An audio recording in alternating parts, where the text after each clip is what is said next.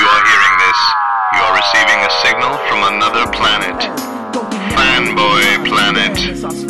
Watch anime chicks with inflatable breasts. You might be a Trekkie. Sit back and watch as the uber geek goes and kicks it up a notch. Turn to the letter F in your dictionary and add this word to your vocabulary. Take a look, cause I'm the real McCoy. Damn it, Jim, I'm not a doctor, I'm just the definition of a fanboy, baby.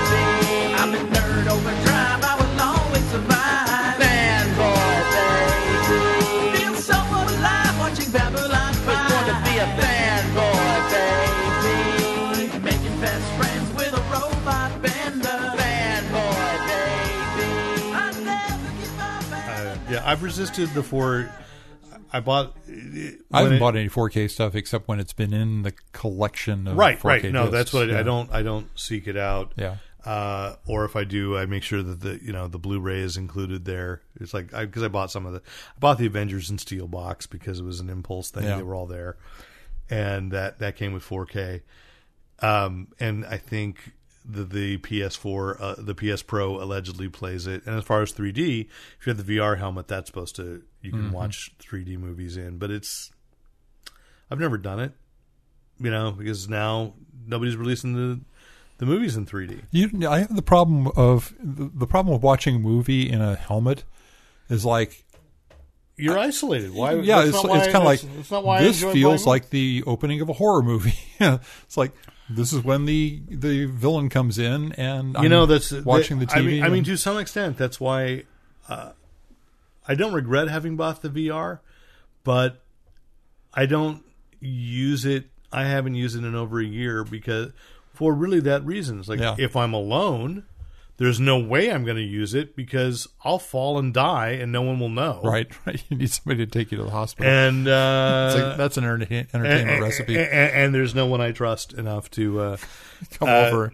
No. Even if I'm not alone, I don't trust anybody not to me. Oh no, they wouldn't mess with you at all. They just videotape you and put you on the internet. That is that is still well because that was the rule when I got. You can be a new Star Wars kid. That was the rule with when I got it with Luke was I said he loved it and I said and that was the right length of time. Like a 3D movie starts to get headaches after about 40 minutes, but he can play 10-15 minutes of a PSVR and he enjoyed it.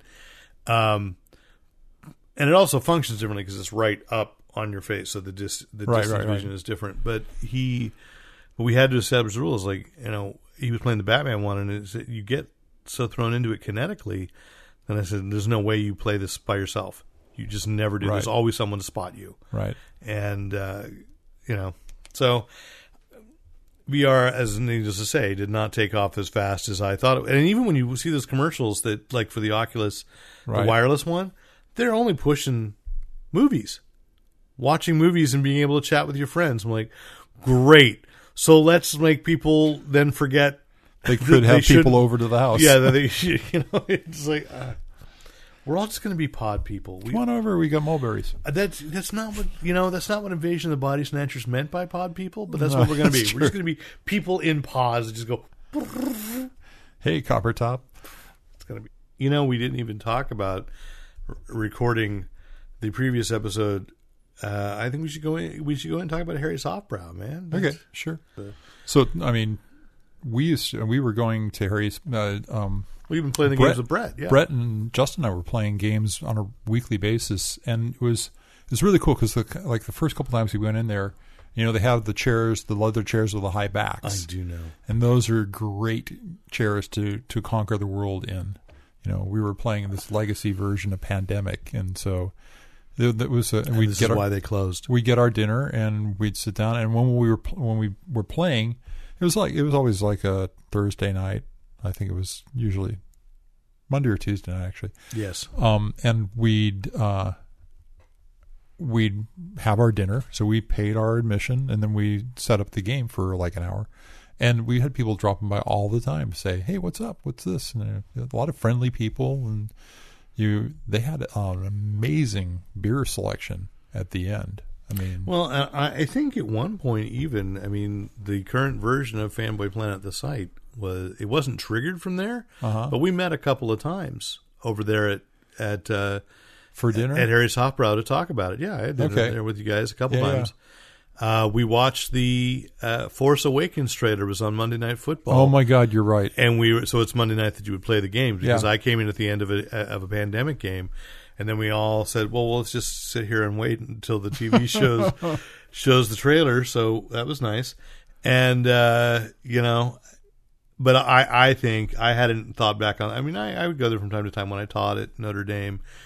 I think the loss of it is not so much for myself, but that was a great place where a lot of truly the old timers of the Valley would go to gather. Yeah. And when I was teaching, we had a choir, and the choir would go and perform for retired teachers and retired state employees in one of their little meeting rooms, and for Christmas, we did kind of Christmas caroling there.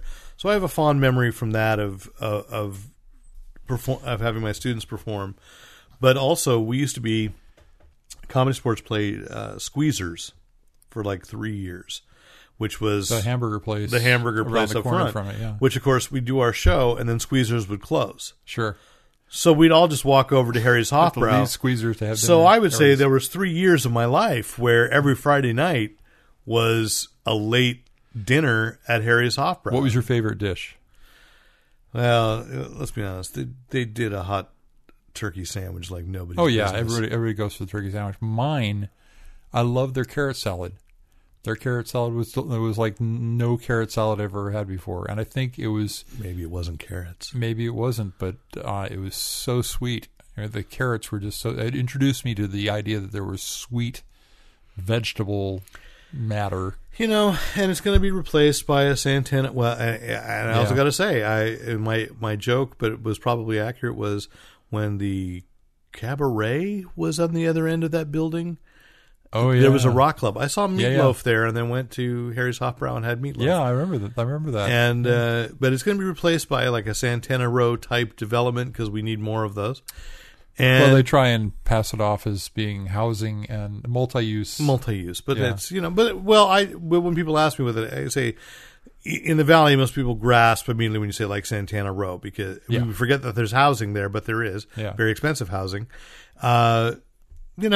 And they threatened the closing for a long time, and there are still 2 locations. And I was just explaining to people today. I said, I know I've eaten at Redwood City. I think once after a Baycon, I went down to the Redwood City one because it was like, oh, it's another Harry's Hofbrau. There used to be one in Sunnyvale, wasn't there, or Mountain View on El Camino? So I've heard somebody say that, and I don't remember that, but it's entirely possible. There was also, I know there was a kind of a knockoff. I remember being confused as a child by a Brauhof. Uh-huh. So, I don't know. But, I mean, there are still 2, and I feel like at Baycon this year, it's not San Mateo's not too far from Redwood City. Go down El Camino. I think I might just have to make a trip down just to... Yeah, I'd be up for that. What's the fuss about? I'd be up for that. I know I won't have Luke this year, so free to go down there. But it is what we were just talking about on the last podcast with Josh. Talking about kind of gentrification. There it is, this loss of places of community and so forth. And I just see that happening in San Jose, and it makes me sad, and not just as being an old person, and maybe that is the problem that are the millennials going to it. And, that's such an easy solution, an easy blame.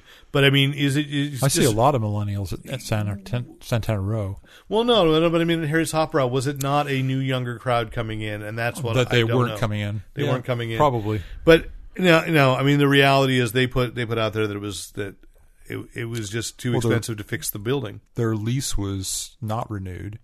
And you want a secret? What's that? They haven't had a lease for 40 years. Okay. It's month to month. The building owner. Wow. Okay. I think I can say this now because I don't know who it was, but I had a conversation with a Valley old timer 2 weeks ago on the subject of, because I was with my mom and we were on the subject of Harry's Hofbrau because my mother would go to the accordion society that was playing there, monthly. So she would go and listen to accordion music. And I don't know where she's going to go to get her accordion fix, which until now I did not know she had a need for it. But and he had said he was an old timer and somewhat connected in the valley. And he said, yeah, the owner of the building would not, for 40 years, has been ready to sell. And no tenant could get more than a month-to-month lease. The most anybody could get was 6 months, just to see if they were new. But I just remembered what next door to them for quite a while back in hot tub place in the 80s, there was a racquetball place. Yeah. I used to play racquetball there until I Man, injured what a myself. long load in. So I'd say cut down to the very end and make people write into what what were we talking about. But I mean that's the reality. It's kind of like what happened to the UA or the Camera 12. Right. The roof, these flat roof places, we get rain, they mildew, they soften, and if the landlord's not going to fix it, if it's cheaper at this point, and granted, I don't know how long that building had stood, 50 years, 60. Yeah. It's cheaper to tear it down and sell it to somebody else to build something new that will get even a bigger tax base. But we'll see. Sad to see it go. We're bringing in, so tonight, if you're listening to this, make a turkey local color. Make a turkey sandwich and put it in the microwave so it's at least a hot turkey sandwich. It's not what I'm talking about from Harry Softbrow, but it's still something, So a podcast to eat turkey and get tired by. Is that right? Anyway, hey, I'm Derek McCaw, editor-in-chief of fanboyplanet.com. And welcome to episode 532. I never know what it's going to be titled. So anyway, there it is. And of course, across from me, working the dials and with his tablet, producing this podcast from the Brett Cave. I'm Rick Brett Snyder. And there we go. And of course, if you're listening to us on your favorite podcast provider, you can be listening on Apple Podcasts, Google Play. What was that other one you keep saying that's on your Tesla? Tune in. Because you just want to say you got a Tesla. Tune in. Yeah, okay, exactly. And your Amazon Echo at least will do. I don't know if the Google Assistant will do that. Do you have a Google Assistant? Hey, Google, play a song. No, that's... Some music on Spotify. No, I have Google Play Fanboy Planet. Oh. Man, you missed that cue. Hey, Google. No more than 5 seconds. Stop. They'll sue us. No! No! I'm shouting over it so no one can hear what it is. Hey, Google, stop. There you go. Well, it was appropriate. You were shouting over me trying to stop it. It was appropriate that for the Fanboy Planet podcast, it was Breakfast in America. It was Super Tramp. Oh, I see. So, yes. So, this is late at night. Anyway, so you can find it on all those. And, of course, if your local podcast provider does not feature the Fanboy Planet podcast, let us know and let them know that you would like us to be there. And we're on the Stitcher app as well. And, of course, you can find each and every podcast on fanboyplanet.com and listen from the website. I occasionally do that with other podcasts. It's neat. Mm-hmm. Anyway, and of course, if there's something we talk about on tonight's podcast that you cannot find at your local brick and mortar store, there's a handy dandy Amazon search box on each and every page of Fanboy Planet, and sometimes we link directly to certain items in the podcast on the page. And we are also, you can go through Think Geek. We are an affiliate with Think Geek. And if you'd just like to help defray the cost of a podcast and a website, you can, of course, donate at PayPal. That's at editor@fanboyplanet.com. You can donate $1, $5. That's very kind of you. And if you have any questions, comments, compliments, commentary, criticism, reach out to us at editor@fanboyplanet.com. As well, join the conversation through our Facebook page. Sometimes we let you know when things are coming up, cool events, and as we had done a couple weeks ago, a live recording at 7 Stars Bar and Grill. So we always post that on the Facebook page ahead of time to let people know it's coming. And you can also follow us on Twitter at Fanboy Planet. You can also follow us on Instagram. That's just sometimes fun, nerdy photos at Fanboy Planet. And, of course, each and every page also has a chat feature, so you can certainly leave comments on the page as well. And we welcome the feedback. We welcome the conversation. Absolutely. So, Anyway, that's it. We got some comics news, some movie news, some TV news. Our top story tonight, we don't really have a top story tonight. I think the first one there is actually it's a pretty good one. It's a comics one, but it as always goes over more. And I think by the time Rick produces this there's time that I've been waiting for an event like this to be announced, and it's going to happen on Wednesday, January 30th at the Chinese Theater in Hollywood, the Hollywood and Highland Complex. There is a tribute to Stan Lee, hosted by Kevin Smith and produced by Legion M and the Agents of Mayhem in partnership with Stan Lee's POW Entertainment. So it's called Excelsior, a celebration of the amazing, fantastic, incredible, and uncanny life of Stan Lee. So it's an opportunity for fans and friends to memorialize, one of the greatest storytellers of all time and benefit one of Stan's favorite charities. It's a benefit for the Hero Initiative. Worthy. Absolutely. So I don't know if Chris Hemsworth's going to be there, but it would be worthy of Thor. Yes. So anyway, if you wish to attend, and that's what I love about this, it's not just a gather at the outside and go, ooh, do I see somebody I know? This is an event that people can buy tickets to. And as of now, by the time this podcast is out, it's just sales of tickets have been available since Wednesday afternoon at 5 p.m. Hours. Yeah, so last few hours. And it's at legionm.com/stantribute.all. And, Stan Tribute. It copied over poorly and continued all as a link. It is not. All net proceeds from the event's ticket sales will go to the nonprofit charitable organization, the Hero Initiative, a charity supporting comic book creators, artists, and writers in need. And this one is near and dear to my heart. As we've said on the podcast before, I believe Stan was okay. Certainly he, you look at the figures of when he died, the millions he had, but there are plenty of people in the industry who, and it's not even, elderly creators. William Messner Loebs, we've talked about that. There's another GoFundMe starting again. He's unemployed again. Right. There's this great writer who he's just not getting hired, and he's trying to work an honest living. As most are, but he's on hard times and he's had a lot of setbacks, and the Hero Initiative can help step in. My friend Mo takes care of does coordination of the medical stuff with that. I'm talking about Dr. Mauricio Heilbronn Jr., Dr. Mo of the Kevin and Bean show, but he was actually a really good doctor. I can't believe he lets me call him friend from time to time. Never publicly. Anyway, he works for them as well, and Jim McLaughlin runs that great charity. So I think this is really cool, and in the theater, so they'll have a big red carpet event, and then in the theater they'll be playing Stan's favorite songs, Stan's reading some of his favorite poems. And if I was going to pick an MC, I don't think you could do better than Kevin Smith. Well, no, you couldn't, and I'll tell you, if people are listening and thinking, "What? I don't get that connection." Kevin, not only did Kevin give Stan a role in 1992 in Mallrats, which he just recently retold the story of. That's a great scene of casting him. Well, it was really, this speaks to Stan's character, not the character of Stan who's in the movie Mallrats. How he made Kevin Smith, because I'm not going to call him by a first name since we're not friends, not since that incident, but no, I know, that he made him add the scene later where Stan Lee confessed to somebody else that what he told Jason Lee was bullshit.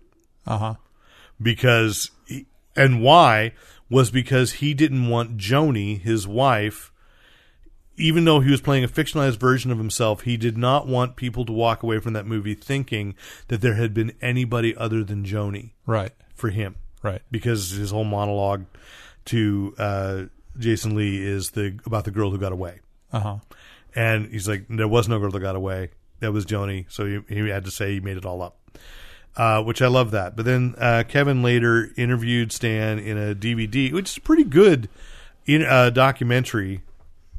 If you call interviews documentaries, because I think it's largely in interview format, and then they put things in. Stan Lee Mutants, Monsters, and Marvels. I may have the order of words out of order. It was filmed at Heidi Ho Comics, and they sat down for like an hour and a half conversation, and it's a really good conversation. And recently, and we had interviewed the guys from Legion M about this. They were doing I think they're calling it Legends, a VR experience with they're finding people and doing interviews so that you could ultimately go and wear the VR and sit and have the conversation, even though you're just an observer. And it was Kevin Smith that led that interview with Stan, and I believe on Hollywood Babylon he mentioned that I think Joni came into it for a little while. They put it's supposed to be pretty groundbreaking VR work regardless, which to me is also very much about Stan Lee. Sure. Always looking for the next thing. What's the new thing? What's the new technology? How can he be involved? Because, it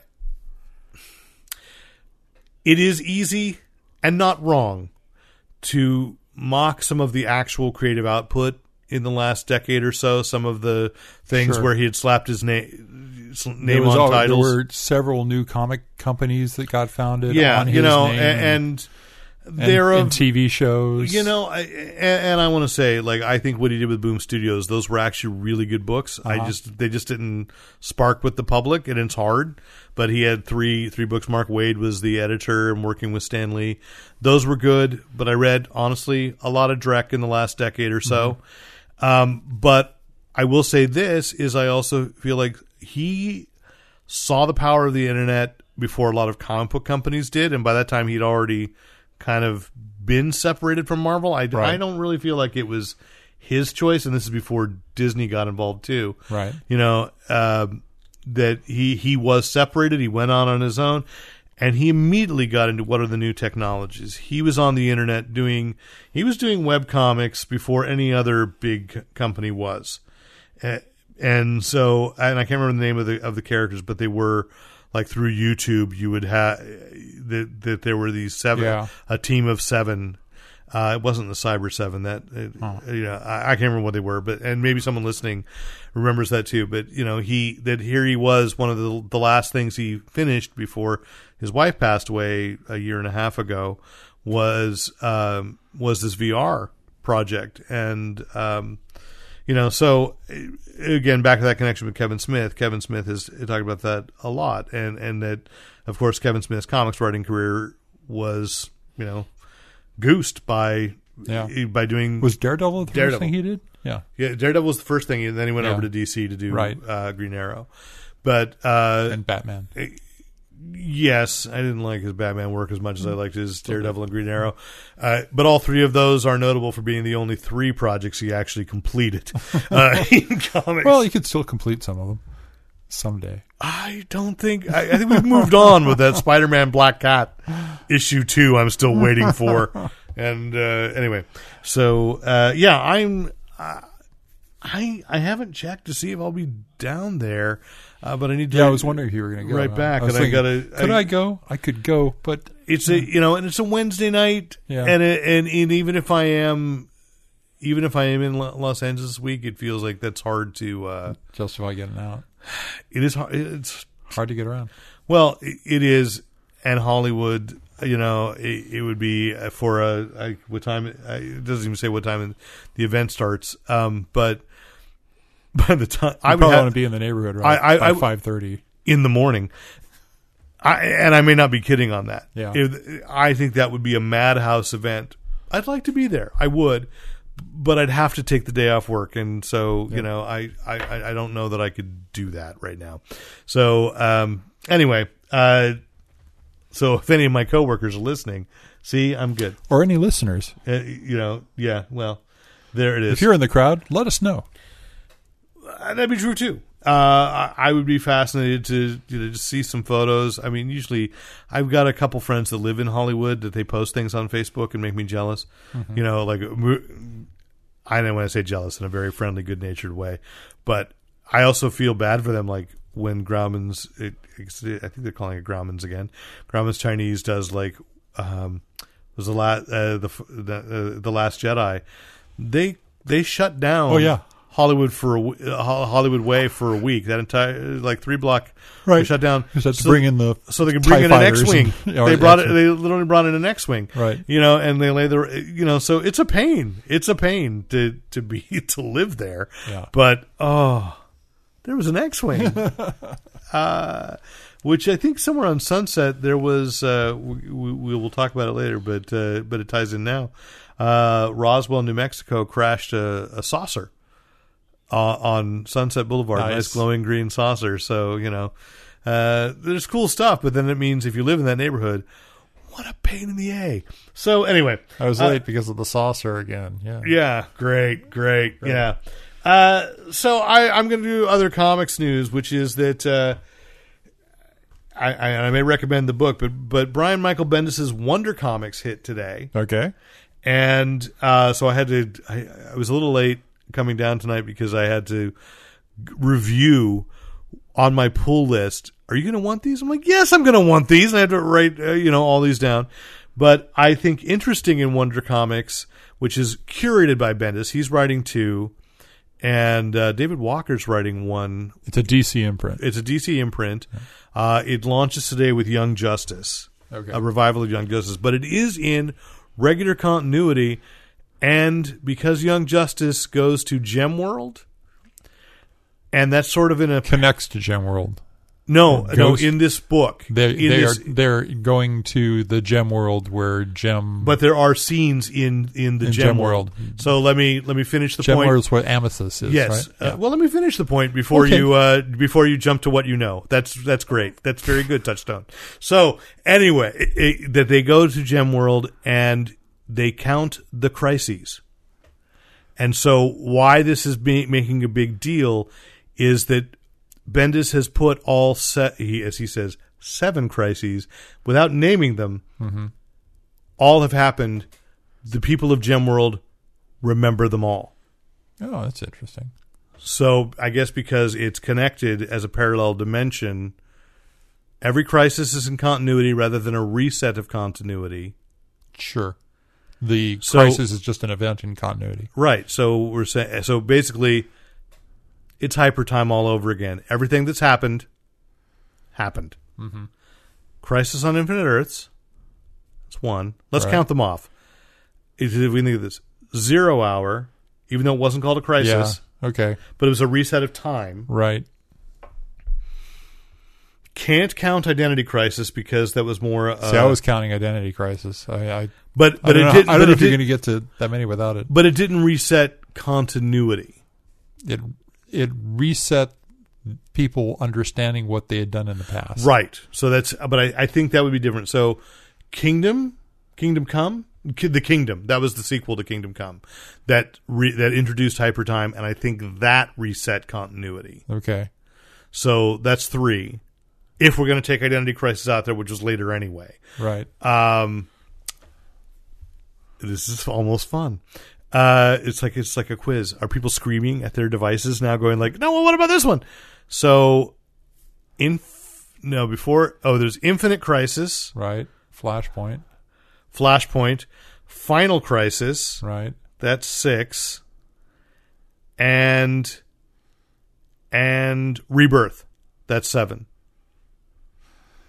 But was Rebirth? I mean, I think you get the same problem with Rebirth as you do with Identity Crisis because here would be my argument. Which is what they said. They weren't. Flashpoint changed time. Uh-huh.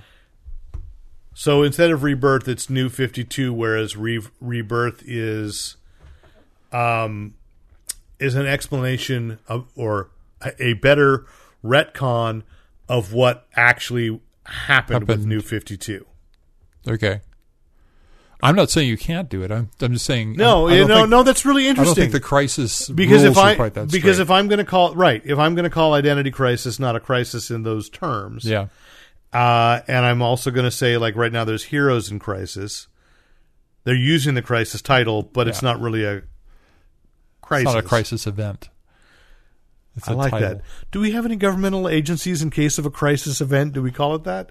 The FDA, I think. No. What movie was it that said it was FEMA? Parks and Recreation. No, there was a movie that said FEMA was secretly like. No, I know that was the X-Files. The X-Files said FEMA was totally set up to take over in case of. So there's your conspiracy. There you go.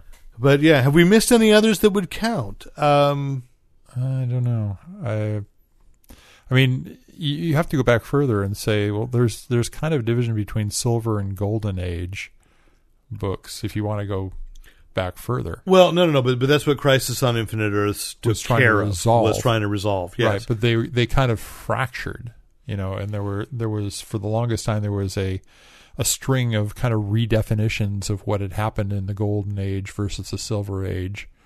Because then it was all one Earth. Right.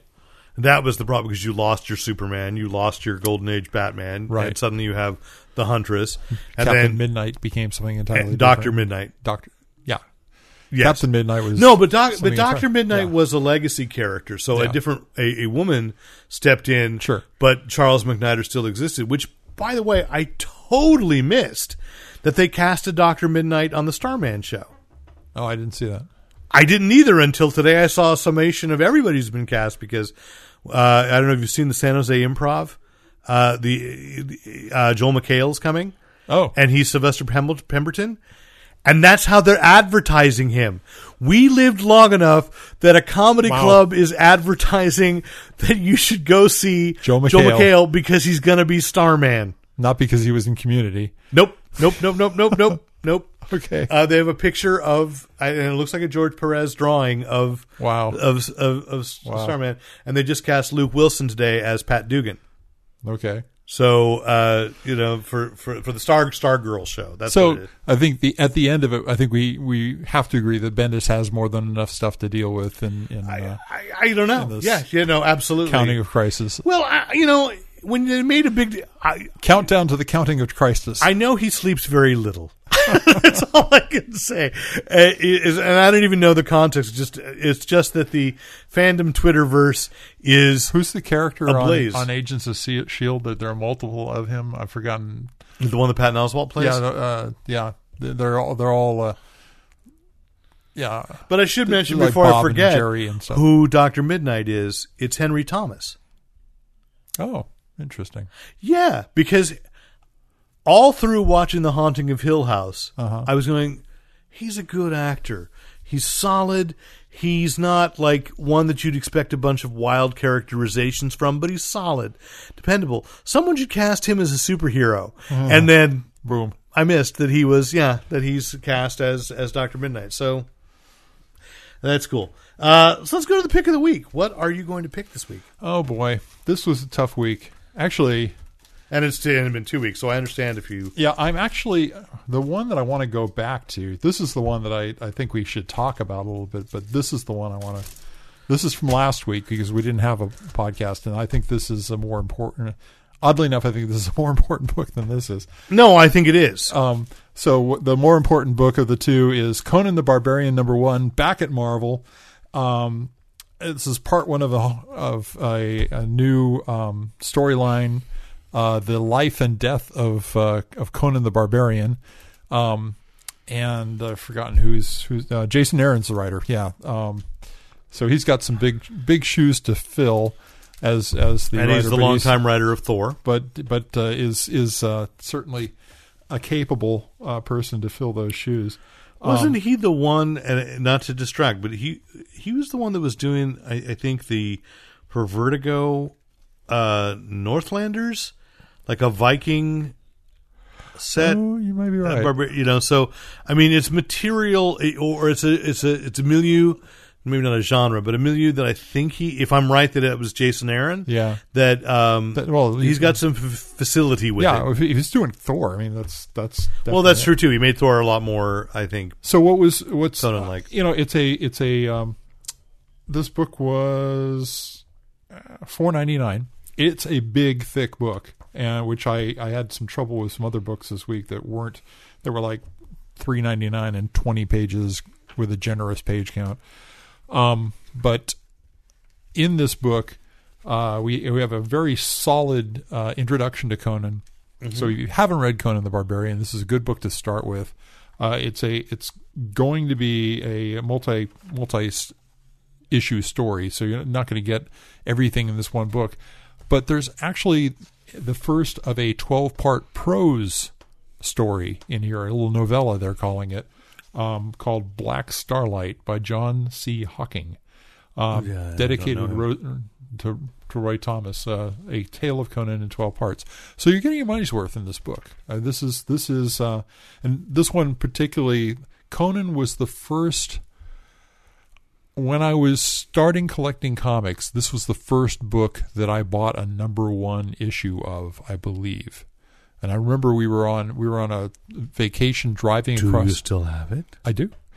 I have all of the original Marvel Conans somewhere in the garage. Somewhere in the garage. Do you, or did the rats enjoy a steady diet of Cimmerian? I hope not.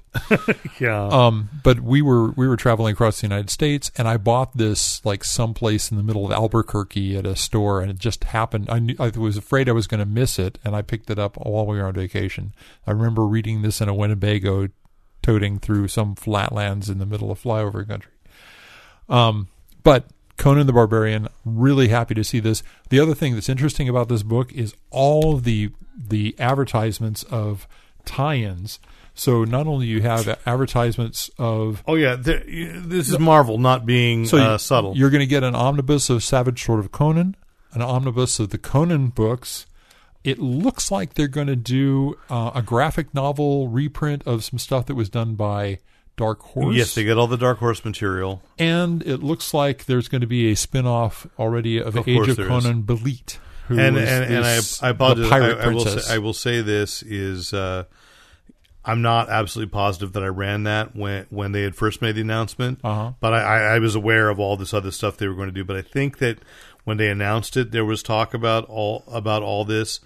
You know, they have all the Dark Horse, which is what happened with Star Wars. Right. They got all the material back. Well, when Dark Horse had Conan, they were reprinting the Marvel stuff. Absolutely, because it was great graphic stuff. Novels. And by the way, we're going to say this again, the Dark Horse Conan stuff is great. It's really good. So to get that, the other thing they're going to do is they're going to put Conan in Marvel continuity. Interesting. So, no accident that they announced this with an image of Conan fighting Wolverine and Thor. He's going to show up within the year in some sort of crossover event where he appears. Do you mind if we talk about this? Well, I think because one of my movie things involves this. Okay, so we'll bring that up then. So let's bring it up then. So I think foreshadowing. I'm just going to. Ooh, are people still listening? Great. I am going to recommend Young Justice because I think the launch of Wonder, which is meant to be more. There it is. It even says 7 Crises is the title of the story. So is there any crossover? I watched some of the Young Justice cartoon show. No, there's no crossover in characterization. That was what was interesting when they did that animated show. Aqua Boy during that was Aqualad, who is different. Yeah, the animated series, which just started again on DC Universe, third season. Good show. It had big arcs. Yeah, it is not. It took the title of an already extant book that kind of had replaced Teen Titans. So it was Impulse, Robin. It was Tim. Ms. Martian. She came in there later, yeah. Right? And she's on the animated series too. Though she comes in later there. But originally it was Impulse, the original girl Speedy, I think, who became called Artemis for a while. I thought that was Arrowette. Yeah. Arrowette. Yeah. And so Robin, I think Superboy, before they made him the black T-shirted Connor Kent, when he was still So it was just kind of this fun, and and Red Tornado, like in the animated series, was their mentor in the old cave headquarters of the Justice League at Happy Harbor. So then this series comes, it's much more serious, much more blah, blah. So it has come and gone as a title a couple of times. But what's interesting is I have. So that is Impulse on the cover, alternate right? covers. You got Impulse back. Yeah. Bart has not been part of the Rebirth continuity since prior to New 52. Well, yeah. So he's not part of Rebirth. Yeah. So this brings it in, but Bendis's aim is to make this more young teen, middle school. This is aimed at middle schoolers again, which is what Young Justice was initially aimed at. So you're bringing in this stuff. I think also there was another controversial thing. Let's see there's Ginny Hex. He's messing with fans. So it's still in continuity, but by including the 7 crises, you're kind of just saying that, like, you know what? If the people that are reading the serious, well, they're all serious, right? But the adult Rebirth and following in that, if you don't want to think this is connected, I guess you don't have to. But there was, at least before print, I'm going to check so everybody gets their logos. Impulse is back. There was controversy because Wonder Girl's back. That there was a reference to. Is that Wonder Girl in a skirt? No. Okay. No, that's Robin. No. That there was a reference to Harry Potter, and so there was a rumor that this was a way in, but I think they were just messing. Yeah. But the whole line is going to be Young Justice, Brian Michael Bendis, and David Walker are writing Naomi, right? And then they're introducing the Wonder Twins into continuity. And reintroducing. That's right. They were with that dog. No. That was different. No. The dog. Marvin and Wendy were in Teen Titans. Oh, that's right. Wonder Twins showed up near. They were in a regular Justice League book for a while, and they were not good. But this is with Gleek the monkey. But I think most interesting to me, and I immediately put this on my list, is a revival of Dial H for Hero. Which first, when announced, somebody told me it was supposed to be Robbie Reed coming back, and it's not. It's a young Latinx boy, and it's written by Sam. That's the nice thing about the Dial. Sam Humphries. It can be anybody. Yeah. And yes, absolutely. So I put that on my list as well. Sam Humphries, who just did Goliath Girls is doing Goliath Girls for Comixology, but I would say he wrote Nova, the young Nova that's going on right now as a member of the Champions. He is the guy who really created that concept. So to apply that to Dial H for Hero, right now the only book out of Wonder Comics is Young Justice. But you look at this, it's also I think a $4.99. But like you, if I'm with you that if it's a bigger book, and if I've got almost 48 pages of story. That's I don't okay mind. At $4.99, I don't mind. I'm going to say, unfortunately, I have the variant cover, so I don't know what the main cover looks like. But when I got in tonight, all they had left was one copy of the variant cover, so I picked it up. I noticed this week, I was in a comic book store up in Lodi, and I hadn't seen last week's books until I was there, and I was looking at the DC books that all had like full covers with just the title at the bottom. I said, are they doing a tribute to Stan Lee? Are they doing this as a tribute? And he said, no, they aren't. They do this for their alternate covers sometimes, which I just never picked up on. Yeah. But they do. Yeah. the thing that they did do was a page at the back of some of the books that said, that acknowledged Stan Lee from the Distinguished Competition, which was what Stan Lee called DC Distinguished Competition. Yeah, which I thought was a nice touch for DC. Yeah, and you look at this week's in Marvel. Oh yeah, the three black pages and the Sienkiewicz. This is Phil Noto's. Yeah, it's very similar to what Sienkiewicz did. It's a great drawing, but a great drawing of Stan. And so you get 4 pages before you even open a story, and then appropriately, at least for this Spider-Man book, ending with a Stan soapbox about what made Marvel great. Yeah, and so that's in all of the books. Well, I figured it was. It just happened to be that. Yeah, I pulled out a Spider-Man book, and this is. We're going to be feeling this loss for a long time. Yep. And I'll be talking late, I'm sure at a later podcast about, again, who wants to be that next person. So let's go to movies. Breaking news today. Okay. I may be opening a can of worms. This, but yeah. I may be opening a can of worms by mentioning this, but it is news, and it is something that I freely admit we have not addressed too directly on the Fanboy Planet podcast. This relates to me too. The head of Pixar Studios, John Lasseter, was investigated and let go. Voluntarily retired at the end of 2018 for a culture of...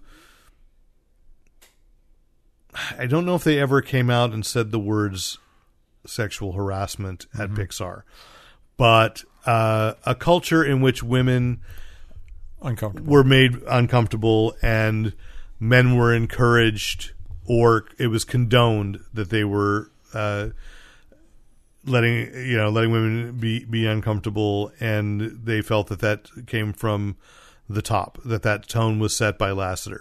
So Lasseter was retired, and his name has disappeared from a lot of things.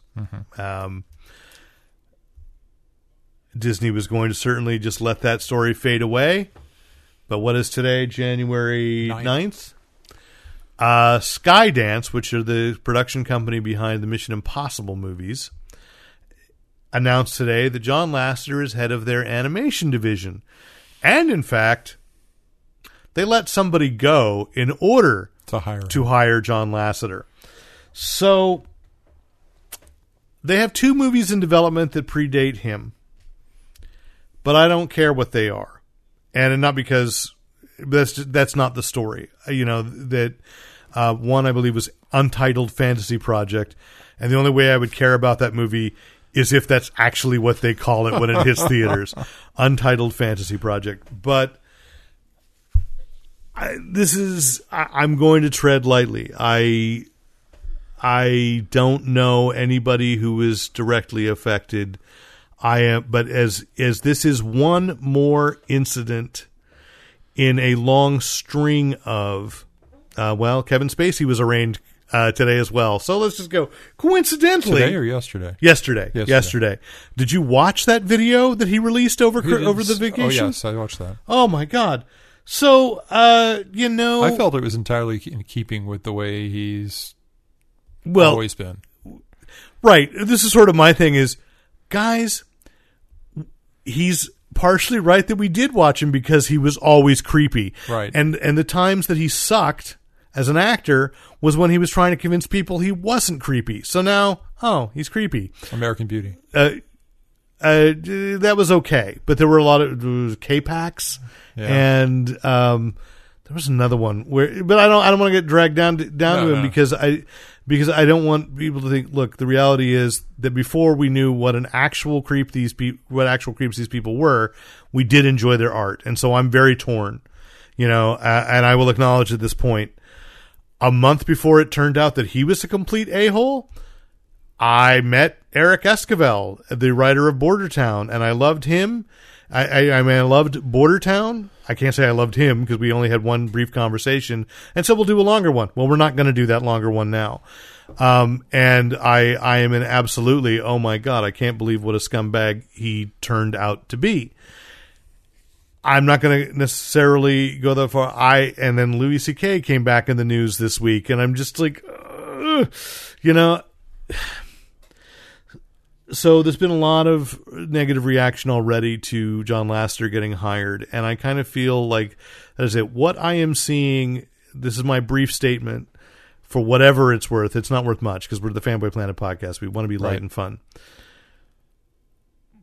I see a lot of these people who it's more than accusation. It's too much credible evidence. It's clearly Disney conducted an investigation and found it credible enough that the man who had reshaped animation for them, the man who was in charge, by the way, of the parks of Imagineering, it was credible enough. And they let him and the what? The camp shirts, which they called the Lasseter shirts. Yes, we don't call them that anymore, but it was credible enough that they let this major figure go and they tried to sweep it under the carpet. I don't blame Disney for that.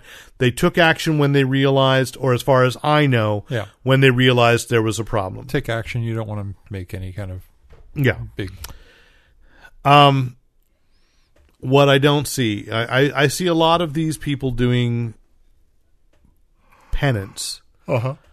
I don't see these people showing contrition. Yeah, I mean, and that's what it's tough for people who are big in private in public life, but you don't really see them in private to say whether or not they are contrite or not, or whether they have accepted. We see things we were talking about before.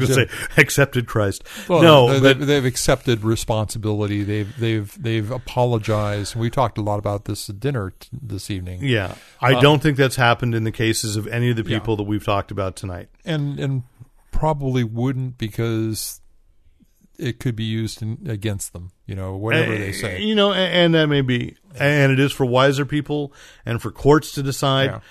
Yeah. I feel bad in all these cases for the tremendously talented artists, creators, and the journeyman workers, like in the cases of film, that maybe worked for the companies, right? That their livelihoods got affected because people were horrible in reality. I didn't know what to say after Esquivel. I posted a photo. I've left it up. Yeah. But I was very excited because he had some very cogent things to say about representation, and I really wanted to talk to him about it. And then it turned out, and his, I guess, mea culpa was not good. Yeah. But my heart broke for the colorist, the artist Ramon Villalobos, people that were getting the best notices of the most noticed of their career, and now all shot to hell. So I don't know. With John Lasseter, this is just weird. If I took all those other issues out of there, which you can't, but it's tone deaf to hire him. But if that wasn't even an issue, this is so weird that this man, like I say, reshaped Disney, and now is going in direct competition. But I don't think he's. That's not all that weird. By itself, that's not all that weird.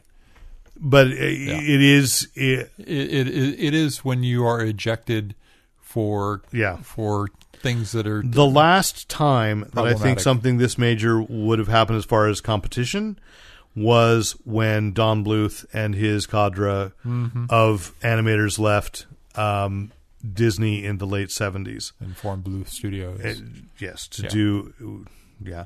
To do The Secret of Nim, although first Banjo the Woodpile Cat. It's a cartoon many people forget.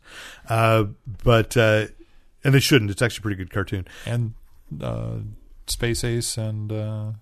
Dragon's Lair. Yeah, and American Tail. We can go on. Yeah. And Anastasia, who is now a Disney princess, again, because although the funniest thing is I have mentioned that to some people, and they've said, well, yeah, but it's kind of like New Rich. They won't really accept Anastasia. The other princesses are not going to accept her. There's kind of a joke about that. Not Anastasia, but in Wreck-It Ralph. Yeah. So anyway, I don't know. It's something I felt like we had to acknowledge, because there have been these gaps of holy crap, this is big news. But I just don't know what to say, except these people's private behavior disgusted me, even as before I knew that about them, I loved their work. And now it's well, we'll see how they do. I shall refer to those camp shirts, by the way. They're not camp shirts. Technically, I think camp shirt is a different style. I've been told that camp shirt is encompassing of a lot of other types of shirts, including Hawaiian shirts. Okay, so it is a Hawaiian shirt, but more specifically, they were actually all designed by Rain Spooner. So I shall just refer to them as Rain Spooner shirts. Okay. Although I will grant you, now the other ones that Disney creates, like that Star Wars one we have with Shag, right? And that was one on Picks Up Here. They were not done by Rain Spooner, so I don't know who they were. But there was a Pirates of the Caribbean one too. Yeah, but the ones that were specifically commissioned by Lasseter when he was head of the studio were Rain Spooner shirts. So I need a better word for them so I can feel comfortable about wearing them. You need a Spoonerism. Maybe. Maybe. Okay. I shall then call them Spain Runers. You think I didn't know? There you go. Yes. All right. How dare you, sir? How dare you? Throw you a softball and you get upset It with was a softball. Anyway, Captain Marvel, and Yes. you go ahead, waggle that book again. So It has broken advance ticket sales records, wow. which I think every new Marvel movie does that. So I will bet you where I'm going to get a press release saying, I'd be interested in finding out what's the amount of time they started selling tickets against the premiere of the movie. And I bet you that they've been selling tickets as they go along. They sell them further and further out, so there's more time to sell and add more shows, so that they. That may be. I think when this movie opens, there'll be only one theater in America not showing it one screen, on 5 screens. one screen in America showing. Right. Do you remember when you had to go through Ticketmaster to buy like tickets? Because I remember doing this. And by the way, one of the biggest mistakes of my young life. Advance tickets. I bought tickets 2 months in advance to see Superman 3 on opening night. Oh my! Through Ticketmaster because I loved Superman 2 so much. Oh, it was good. Superman 3 Not so good. Not even worth the service charge that they charged me for that. But I was so excited that I had those tickets ready for 2 months. So I think it's wonderful that we can buy those. But I would also agree with you. They will be adding, as I was just saying, with Aquaman. I got into, I know what happened. So normally movies open on Thursday nights at 7. Right. That's the, so that's still technically. I gambled and won that they would add screenings earlier. So I got Luke and I got great seats in Burbank for Aquaman at 5 o'clock, the first showing of IMAX. Nice. But there are few things creepier than in the late afternoon walking into an IMAX theater and realizing no one has been here all day. It's just empty. And we were the first ones there, so I'm like, I'm sorry, son, I bought us tickets to be killed ritually. The floor's not sticky, Dad. Yeah, it was weird. Yeah, it was like anyway. Yeah. So Captain Marvel, of course, brilliantly, and the only reason I said this is not, in some ways, not newsworthy because Captain Marvel relaunches every year. Yeah. So, but go ahead. So today, this week, we had Captain Marvel #1 come out, and this is on the heels again. This is on the heels of I think it was a 4-issue miniseries, The Life of Captain Marvel. Yes. And what I had not realized, because I didn't pick that up, I've not been a terrific fan of the latest Captain Marvel remake. It's fine. I'm just looking for books not to buy. Isn't it sad that we have to say it that way? I'm looking for books not to buy. Right. I'm looking for reasons not to buy certain books. So this one starts with a little, like, it's almost like a little montage of Carol through the years, because you got fighter, soldier, hero, pilot, captain, leader, warrior, icon, and it's all the different costumes that she's worn and roles that she's had. And then there's a little bit of on the next page, there's a little bit of recap of what's happened recently. And this is where they allude to something that apparently happened in that Life of Captain Marvel. They've revamped her origin, or retconned her origin. So her origin used to be that she was caught between a Kree emission weapon and Captain Marvel, and his powers are transferred to her. And now, which, by the way, she didn't realize for years. Yeah, right. They didn't manifest. Because that happened early in the original, like the first 12 issues, I think, of the original run of Captain Marvel. Which I think was actually Marvel Superheroes. I don't think it was even he had a solo book. He did have a solo book. Well, he had one eventually, but I'm saying he ran for a long time in Marvel Superheroes. Yeah, when he was in the green and white outfit. Yeah. So, in the movie, Carol is half Kree by virtue of her mother, who got killed. This is not spoiler because this is a book that's months old now. Was killed in the death of the life of Captain Marvel miniseries. what's interesting about this is I mean, in the comics, we don't know what the movie is in the explaining miniseries, right? yeah, But in the comics. In, You're right. In the you're movie, right. we do not know anything yet. But I'm sure it's similar. I'm sure from it's being watching the aligned. trailers, we know that she is part Kree. Unless they're pulling a big look over there, she's part Kree. Yeah, I don't think that's necessarily true. I think that at the very least the Kree rescued her, and they may have rebuilt her. It's one of those. It's another classic $6 Million Man. Yeah. It's almost a Star Trek episode, which wasn't there one where they rebuilt somebody all wrong. I think what they're going for is that her father and mother had her on Earth. She did go into the Air Force. Then she's discovered to be Kree, or half Kree. So, but what's really super interesting, and I had not realized this before. So, Carol Danvers is Captain Marvel's name. They renamed. Let's see, they've renamed her Kree family name. Her mother, Marie Danvers, is Mari L. E-L-L, not E-L. And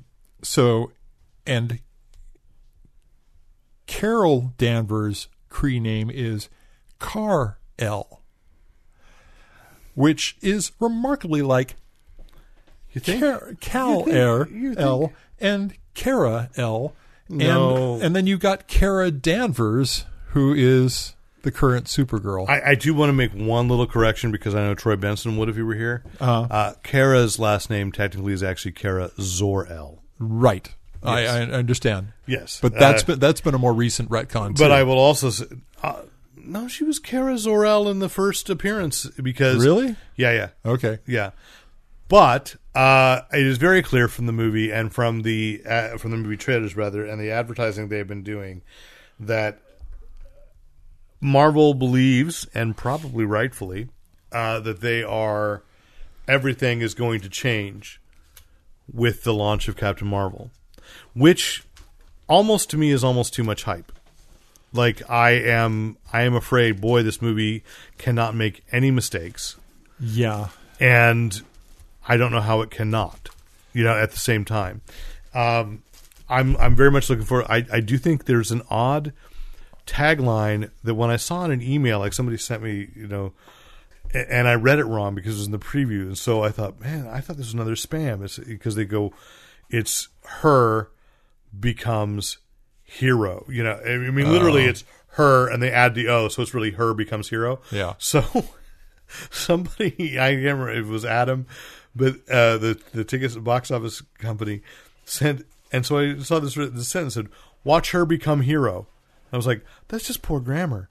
I can't, who is spamming me now? Right. And what movie is this about? Because it didn't say Captain Marvel in the header. So I was like, what? And, so anyway, they're definitely pushing for it. And they did release another TV spot that showed Clark Gregg as young Phil Coulson back in the picture. So.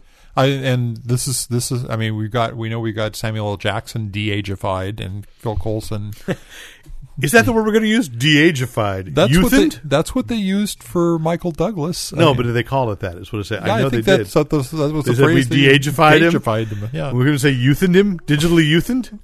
It's almost as awkward. Did you ute? I don't know. Going back though, when you say how could they go wrong with this? Wonder Woman was an amazing exercise in restraint.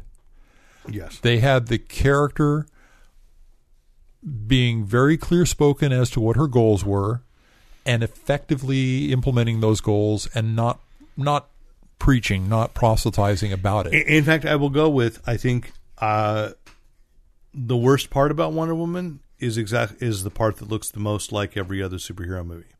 The fight with Ares at the end. Yeah, I would agree. And because it in some ways is like that was just fodder. Yeah, that was fodder for the fanboys. I forgot one more thing about this book, and it's not too big a spoiler.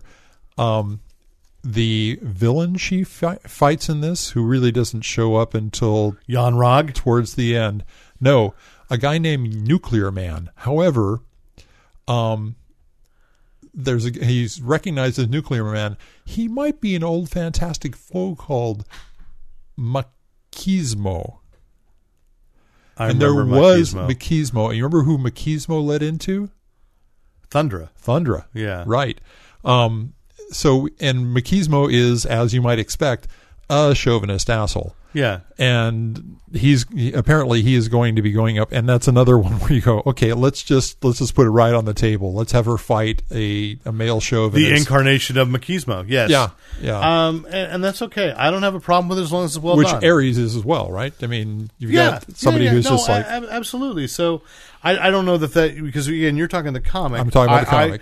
I think that the movie is setting up the Skrull invasion. And I'm hoping that's the focus. And that's it. And that's all it should be, So just tell a good story. I mean, I will say, so since the last time we talked, now you've seen Aquaman, and we did just mention that, it's topped $1 billion. It is the most successful DC. They keep saying extended universe, and I'm like, hey guys, last summer they rebranded this the Worlds of DC. Right. Get with it. And I see people going, it's not $1 billion worth, and I'm just still going to go. Like, did you not feel? I feel like I have to write an article about this, or I think I posed this as a topic for Baycon. That the more cinematic video games become, the more video gamey movies become. Yeah, and that's what I felt watching Aquaman. We're going to touch on that later. Not only shoving 40 years worth of continuity additions into a 2.5-hour film. Yes. Like, there is not a single thing in the history of Aquaman, except maybe the fisherman as a villain, that is not in that film. And I enjoyed it. He never stands on fish. No, but Topo is there. And he plays a mean bongo. Okay. But he just talked to the fish, and they have that sound effect. But I felt watching it that it was going like this was a Tomb Raider game, and I could see doing I enjoyed it. Episodes with goals, and I think that most of us all were just sort of like going, well, it doesn't suck, thank God, And it was colorful. It's a beautiful film. It's a beautiful film. It's colorful. It's amazing. I loved that they animated Ocean Master's mask. Yeah. So that he had the expressions of Ocean Master, best performance by Julie Andrews as a sea monster ever in the history of film, and so it's $1 billion, people. But here's what I would rather say: instead of being like, "Oh, that's not where the $1 billion is," like, this is where things are. I've got to fact check Josh Dysart, and maybe this will keep you up all night as well. And I haven't had a chance to do it. And I don't remember if we recorded it. But he mentioned that in what would be the last episode's interview with Josh Dysart, either during the recording or afterwards, we were talking about how Black Panther topped $1 billion, but if you adjust for inflation, Shaft made more money. Interesting. I'm not sure if he's right, and I don't mean to call him, but I've got to check that because I usually take these figures at face value. And I go, that's a really interesting point, are we really reaching this point of huge box office, or is it that ticket sales cost so much? Now, there's another interesting thing, because when Shaft came out, we didn't have DVDs coming out 6 months later. No. But I also mean, it's like, what were tickets? $1? Yeah, that's what I'm saying. Maybe you would go out and see. Hey, let's go see Shaft again this afternoon. Well, I just saw it yesterday. Hey, come along, and it's not a big deal. Well, $1 was a bigger deal in the '70s than it is now, but it was. Whereas Black Panther in the '70s, it was still $3 to go to most movies. Was it $3? Was it? Grindhouse theaters were cheaper. I gotta think about that. The Centuries were like $3.50 when I was in high school. Okay, you'd know better. Yeah, I don't think at that point I was paying for my own tickets. But I would say, now you go to Black Panther. If you saw Black Panther, if you saw it on an IMAX or the Dolby Premiere, you're paying $18 a ticket. Oh, only 18? Well, if you saw, unless you had multiple of those tiers. No, but I mean $21, $23. Yeah. Depending on the time, So it's just an interesting thing. So I think when you say Aquaman topped $1 billion, that's great, and that is worldwide. Yeah. That's not domestic. And I don't want to. I'm not casting shade on Black Panther either, because I love Black Panther and I paid for that 3 times. Yeah. But Aquaman only once so far. But I think we're just going to see that with superhero movies. I was just happy to have a DC movie where I was not bored in part of it. I wasn't bored all the way. Wonder Woman took me beginning to end, straight through, loved it all the way. This one, all the way through. Every other movie is kind of like, oh, God. Yeah, there's nothing boring about that. One thing you can't accuse Aquaman of being is boring. No. I was never bored. I was so happy to see it. I still say I love that they flipped. They cast an Ocean Master who looks like the comic book Aquaman, and they cast an Aquaman who looks like the comic book Ocean Master. Yeah.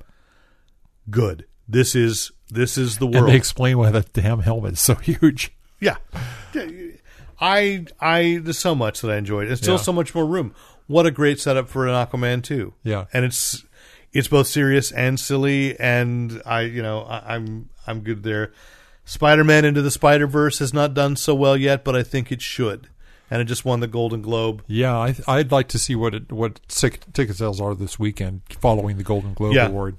I cheered when that happened. I was looking at all the. I went nuts, and I tweeted immediately, congratulations to Bendis and Pacelli. Yeah. When they called out Bendis and Pacelli. Yes. On it, Yes. That was exciting, and that it was within the movie. And God, I love the post-credit scene. And Sony is now looking at, well, maybe should we expand the Spider-Verse into television? And I don't know how that's supposed to work when I know that the Spider-Verse has already been handled by Marvel Animation on Disney XD. Yes. All those characters have already appeared. They've already been. But I'm still going to throw this out there. I fully expect. I want my Spider-Ham solo film. I like, in fact, seeing it a second time, that I noticed that they really quickly snuck past that Spider-Ham is a spider bitten by a radioactive pig. And because it's under everybody else's origin, he goes, he goes, well, I was a spider, actually. So, but seriously, I see more movies a second time than I probably should, but I can't remember the last time that I saw a movie a second time and went, I got to see it a third time, because I know I'm missing things. I know I'm still, and so what a great film. And we have sad news. Explain this last one to me. Star Trek may be dead as a cinematic franchise. Paramount has the current iteration of Star Trek, the Kelvin timeline. Yeah, they not only did they not, after all, reach a settlement with or an agreement for salary for Chris Pine and Chris Hemsworth, who was supposed to come back, time travel. They've lost the second or third director attached to it, and Paramount is just saying, I have to tell you, I'm not that upset.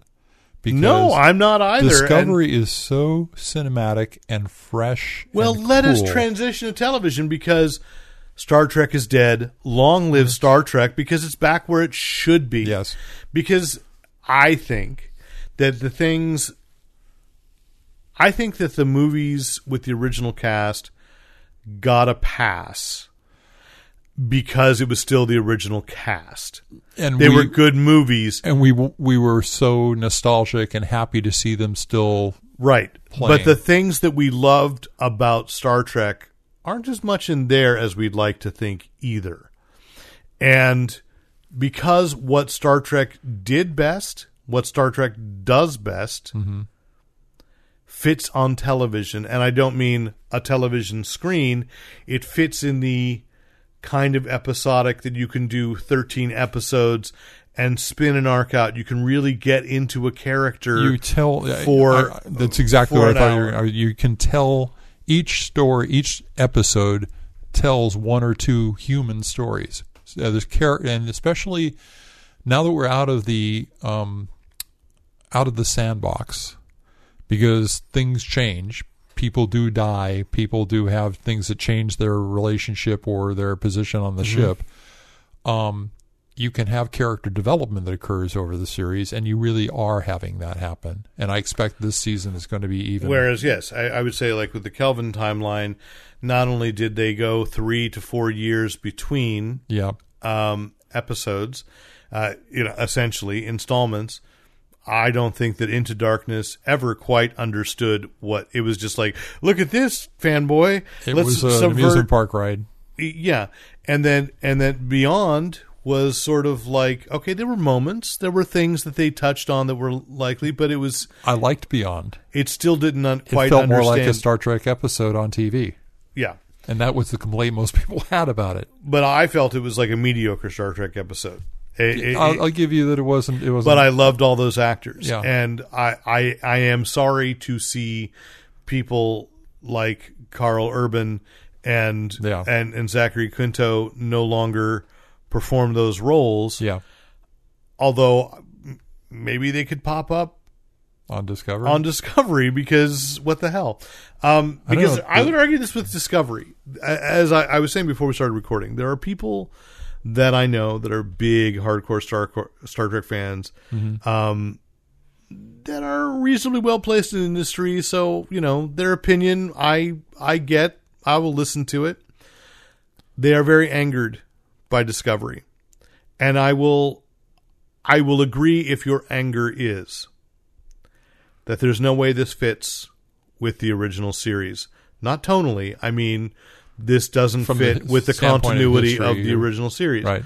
However, I also saw one of these very same people argue the really wise point that as fans we were spoiled because it's one of the very few franchises that we never had to make an adjustment.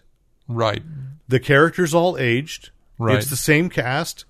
Shatner's still around. Well, it was true. And you transition forward into the future with Next Generation too. Yeah. Yeah.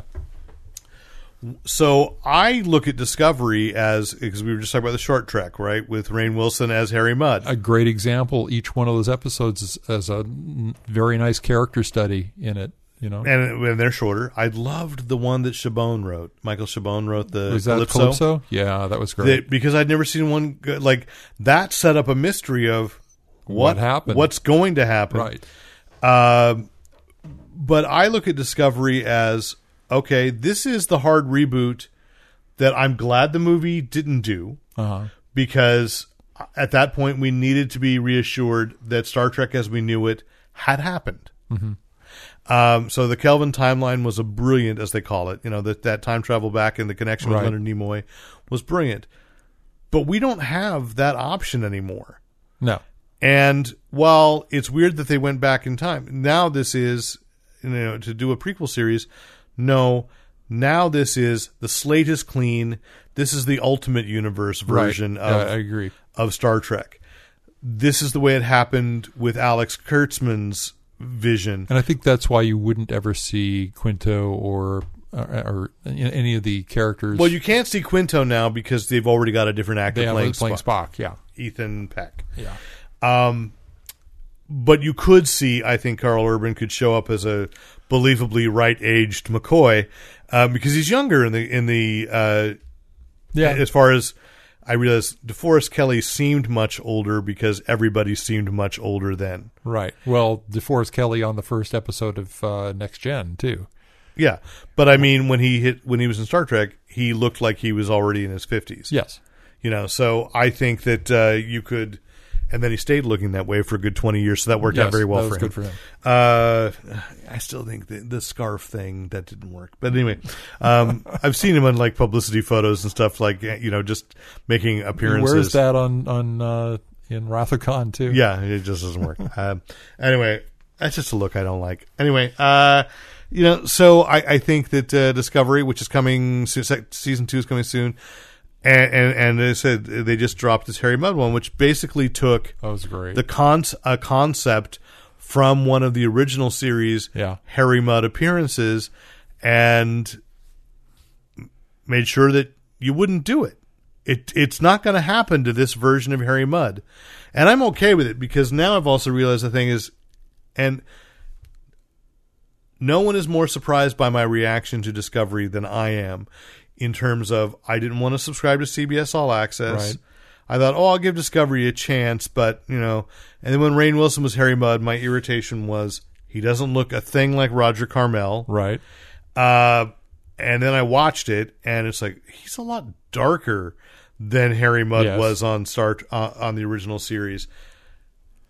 But once I just went, okay, you sucked me into the story that you're telling, realized this is not my Harry Mudd. It's never going to be my Harry Mudd. Rainn Wilson is not going to become that character who he might sell tribbles, but then those tribbles are going to be like zombies or something. They're going to there's going to be something horrible. So please don't give me tribbles on this series. I think you've replaced the tribbles. Cyrano Jones. Anyway, it was supposed to be. Oh no, I'm sorry. It was Cyrano Jones.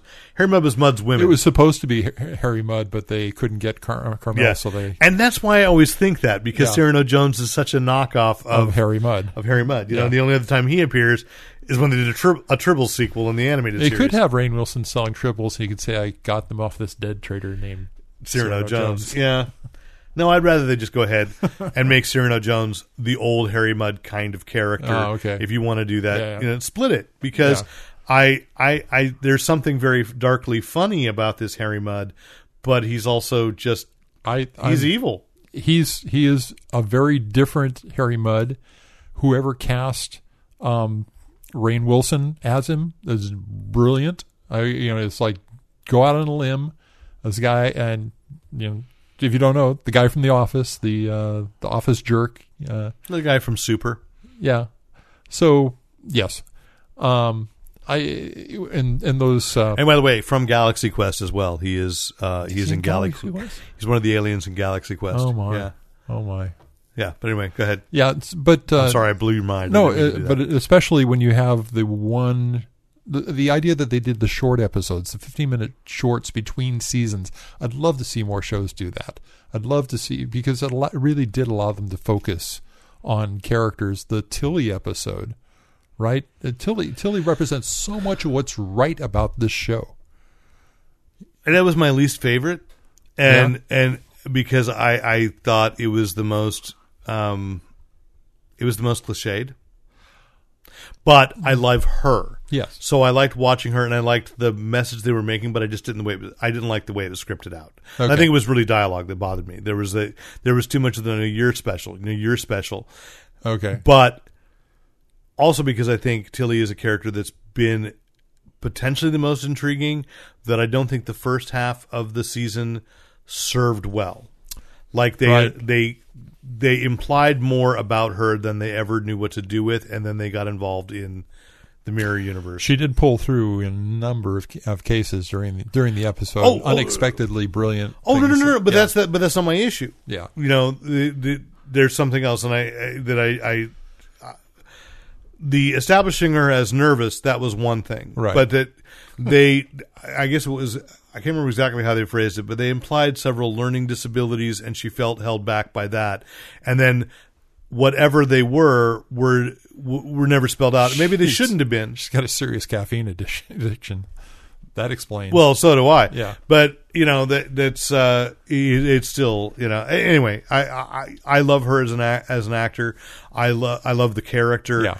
I just thought they have not. Other than when they went to the mirror universe, they have not served that character as well as the promise of what it could, of what she could be. I would also go with the Doug Jones, the Kelpian. It was an intriguing episode.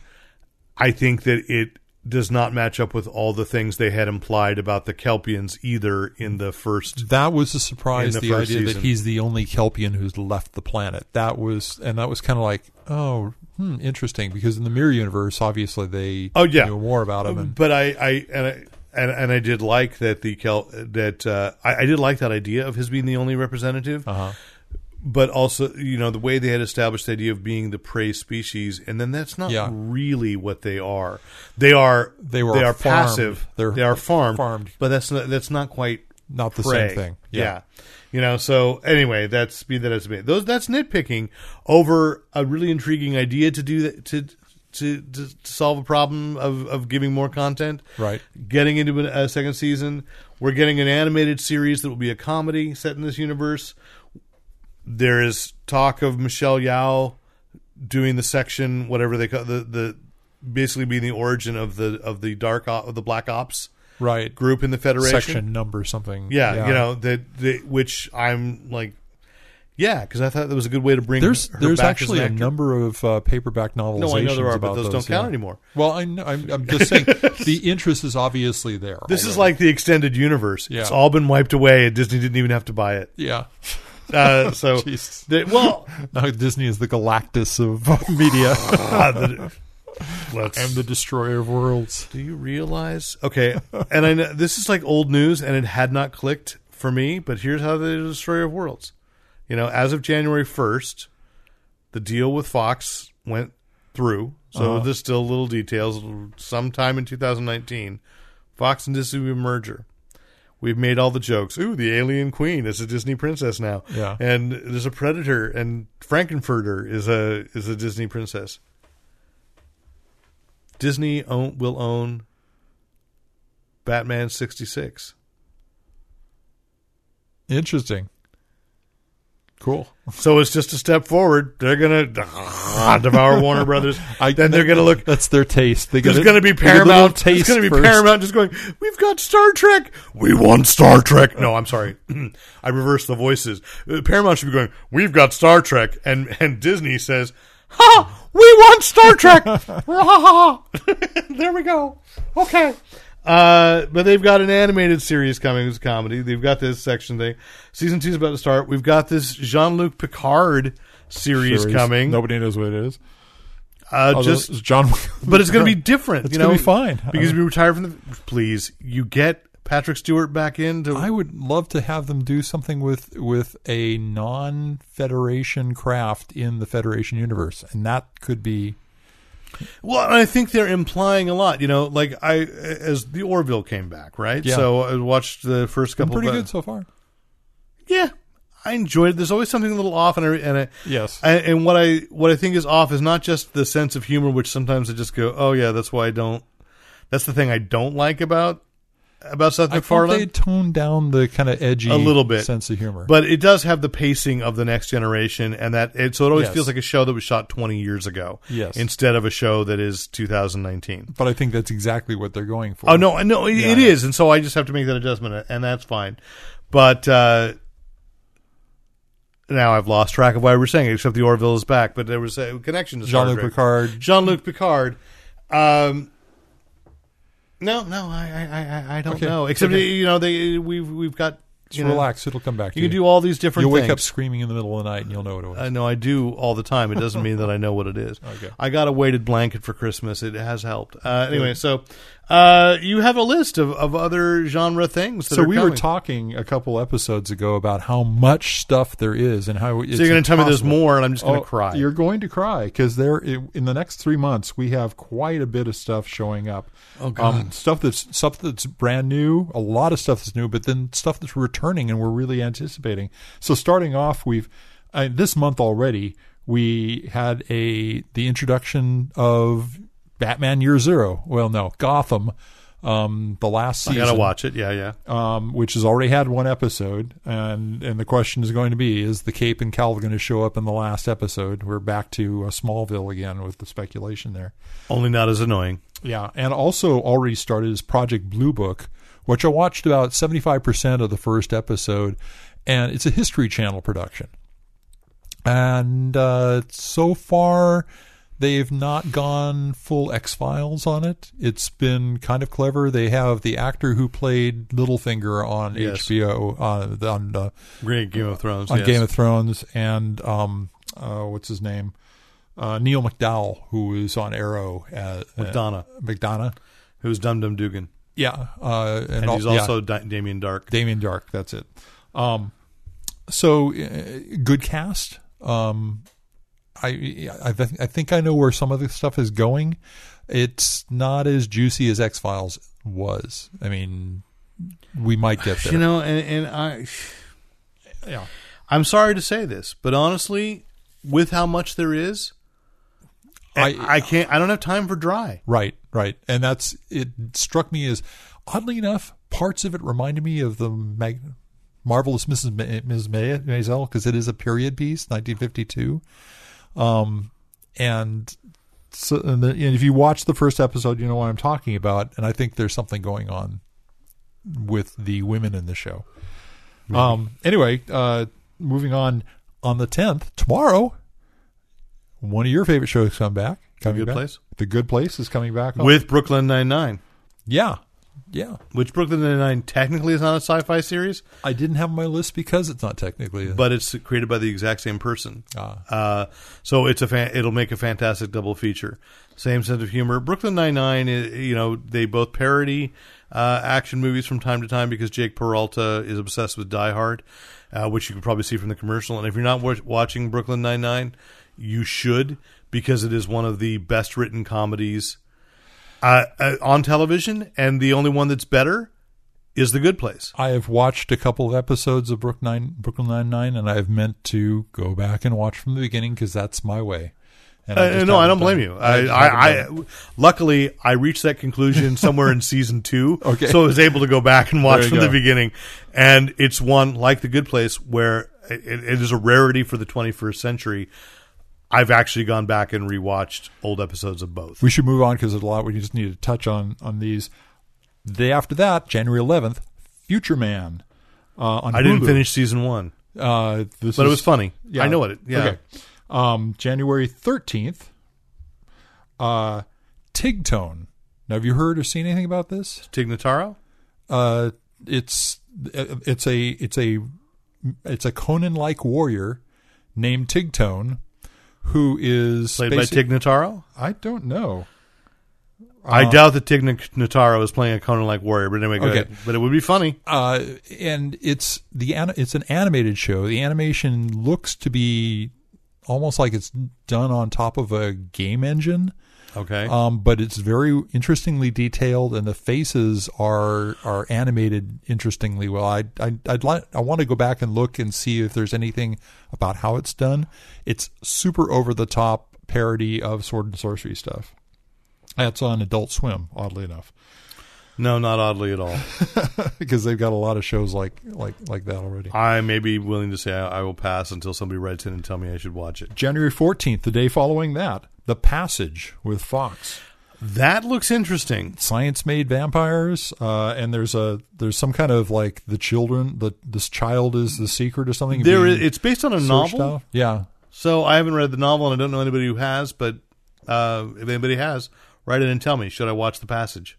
The day after that, January 15th. Oh my God, no! I have no time. Roswell, New Mexico. We talked I have a to little watch bit about that. This is my friend Glenn Farrington is writing for that. Yeah, and you said it's a follow-up to the previous Roswell show. No, that's not what I said. It's a reboot. I think it's a reboot. Okay, I think it's a straight-up reboot. I watched the original Roswell that was on. Was it the CW or the WB at that time? It was still the WB. Okay, at that time. So the WB, and that one was basically teenage alien angst. Aliens Among Us trying not to be discovered. I remember that. Cheryl Appleby. Yeah. And I can't remember the guy's name. But so then this looks like just more of the same in New Mexico. But they look older. They look like they've aged like 2 years, maybe. A little older than they were on. Well, because it's the CW now, they can admit they're in their 20s and not pretend that they're in there, that they're 15. But anyway, go ahead. On the same day, we get the flashback. The Flash. We get the Flash. Returns. Back. Yeah. I'm having flashbacks right now. The day after that. Crap. Deadly Class comes back. So this is... Deadly Class starts. Starts. Which you can watch on Sci-Fi right now, and I haven't yet. Okay. I knew the first episode was already out. No, it was on Sci-Fi. We talked about it. Okay. It's on sci-fi.com. You can stream it. Right. School for Teenage Assassins in the 1980s, another period piece show. On the 17th, the day after that, Star Trek Discovery comes back. Yay. And on the same day, we've got the perennial... I have no blood left in my face. The perennial mainstay of the CW, Supernatural. I will say that their Scooby-Doo crossover episode was excellent. Okay. Then you get a couple days off, because that was the 17th.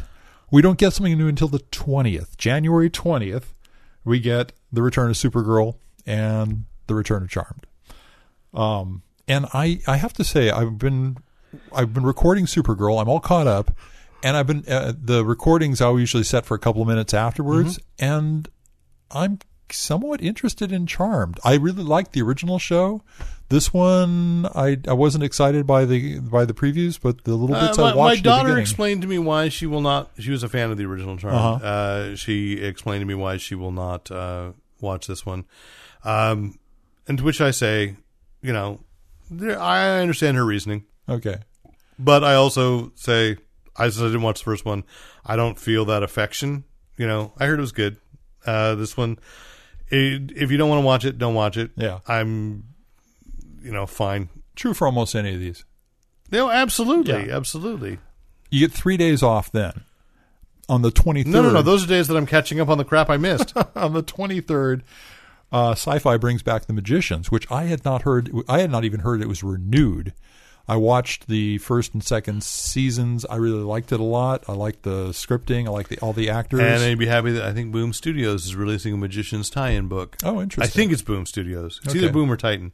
But regardless, I haven't watched any of the Magicians either. So okay, yeah, it's a I know, fun but show. look, we've said it. There's too much. Now you get a whole week. No, you're full of crap. I don't.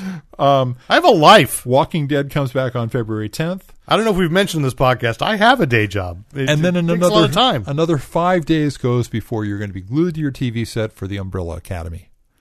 I am going to be. And don't forget, did you include... No, I think maybe it's in February, so never mind. That's on Netflix. Oh, no, I know. But there's another Dark Horse Netflix series or show. I think it's a movie, but I think there's room for more that is based on a Dark Horse series on Netflix coming in as Polar. Oh, okay. With Mads Mikkelsen as a retired assassin. Interesting. Yeah, he makes sense. Kind of stereotypical Yeah. when I describe it as like he's a retired assassin who they bring him back in. They go after him to take him out, and he takes them out, of course. And Vanessa Hudgens is in it, but regardless, it is based on a series of Dark Horse graphic novels called Polar. And so I posted it, and here's my thing, man. Don't cry for Netflix just because the Defenders are gone. Oh, no. They've got plenty coming. The only thing I didn't look up on this is, are they dropping all episodes at once, or is this one that they're finally going to start doing one a week? I don't know, because I'm not sure if has Netflix really done that model. Like I know so. Hulu has done the weekly drops, and DC Universe obviously. is doing the weekly drops. Because it didn't say all the episodes are available. Maybe they're going to experiment with that, see what it does to anticipation. I know they've done that with their back. talk shows, and okay. That makes sense. They did just start with that Hassan Minaj one, Patriot Act. Okay, so which is kind of like a daily show, but they do that weekly. Okay. I'm back, and we've talked about this before. I'm grateful, not just for the chance to get, but also to just be like, I like having that weekly anticipation. Right. Or conversations and talking about. And the even if future. I miss it by a couple of days, and I'm sure there are still things like even with DC Universe, I haven't watched the last episode of Titans yet, but maybe tonight we wrap up before I fall into a coma. You have to, and then you and Troy and I can get together and discuss. Oh, by the way, New Year's resolution, we have to get Troy on an episode. Oh, yes, good. Soon. So, definitely. So let's move on. Then you get like 3 weeks, if I'm maybe 2.5 weeks. No, you're full of crap because these other shows, they're still going on. Yeah, they are. So don't tell me I get 3 weeks off. Okay. No, I'm still watching. We've got, and I have not looked up playing this, but lovely Ludwig van, who didn't hurt anybody. I'm intrigued by this one, and it's marginally in our wheelhouse. But Cosmos Possible Worlds and Fox is coming out, and if it's what I think it is, and I'm not going to even say what I think it is, I'm going to be glued to that because I love the Cosmos series. Finally, there's a lot of lawsuit that can happen between then and now. Though. Finally, 5 days later, American Gods comes back on Stars. And that's all I got for you. Are you exhausted yet? I don't have enough PTO. I know. I know. Because American Gods. At least the blessing with American Gods is I know that Stars goes on a weekly. They drop weekly. Yes, they don't. That's true. They do. So I only have to be, I was temporarily saddened by no Doctor Who for a year.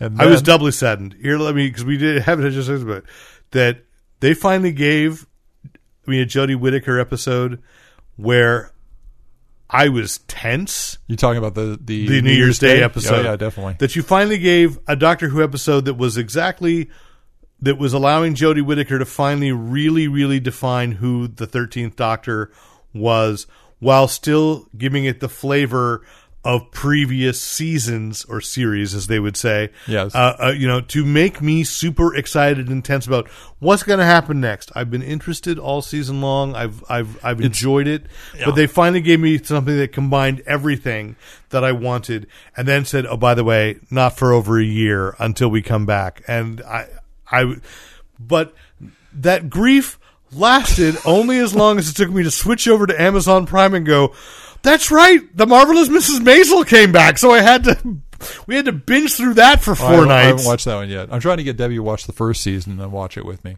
I'll watch the first season with her. Yeah, no. I think you should. I don't think it's as strong. I think things got real. There were a few episodes of the second season that made me very uncomfortable. Oh, okay. There were moments that just, oh no, I don't like where this is going, but it's all right. I mean, it's the right choice. I'm not second guessing them at all. Yeah, Overall, it was popping the stack back to Doctor Who. I think this was the what was that phrase? Bopping the stack back? Popping the stack. Popping is a programming term. It's when you've loaded a stack with data and you want to get to the bottom one. Yeah, no, I thank you, but we're so we lost the last. Sorry, listener. I'm a Silicon Valley guy. This was the closest. Go make a hot turkey sandwich. Jodie Whittaker has come to a let's hide behind the couch episode. Yes. Yeah. Because the spiders didn't do it for me. No. It was too slow paced. It was too obvious. Yeah. Yeah. But this and giving a new design for a Dalek, it was just and a new idea for the Daleks. Yes. That was kind of extra terrifying. Yes. Although I will grant you that you have what do they call them? The Council of the Watchers, whatever. The secret warriors that they say at the beginning, they will never speak again of this. No one will know. And then these although I guess that's really how it happens with archaeology, yes. right? 1,000 years in the past, we go, no one will speak of this. And then somebody goes, "Hey, what's this book?" All right. And I'm sorry, I just totally offended my friends from the BBC by doing the accent I swore never to do again. That's why they kicked me off the radio there. But it still, I enjoyed. It was a good episode, and I'm sure there's still more to catch up on. I don't know what I will say. Last night, one last wrap up, because I think I got through all finally the holiday big movies. Last night saw Bumblebee. Oh, so ironically, it only took them 6 tries. They finally made a Transformers movie that was entertaining to me. They just had to get rid of Michael Bay. They did. Yes. They did. And I thought about it. There's a lot of repudiation of Michael Bay in it, quite honestly, even though he's still the producer. But I also was struck.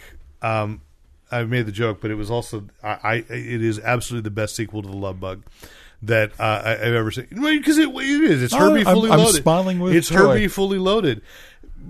But what I liked about it was seeing a movie this special effects heavy that was so really, truly small in scope. And they got around it by giving you Cybertron up front. And the first 5 minutes shows the war. Uh-huh. So all you guys that give a crap and are waiting for Unicron to show up. Right. And I'm guessing that's the name because I don't remember, because I didn't watch Transformers, not to mock Unicron, anybody. I think. Yeah.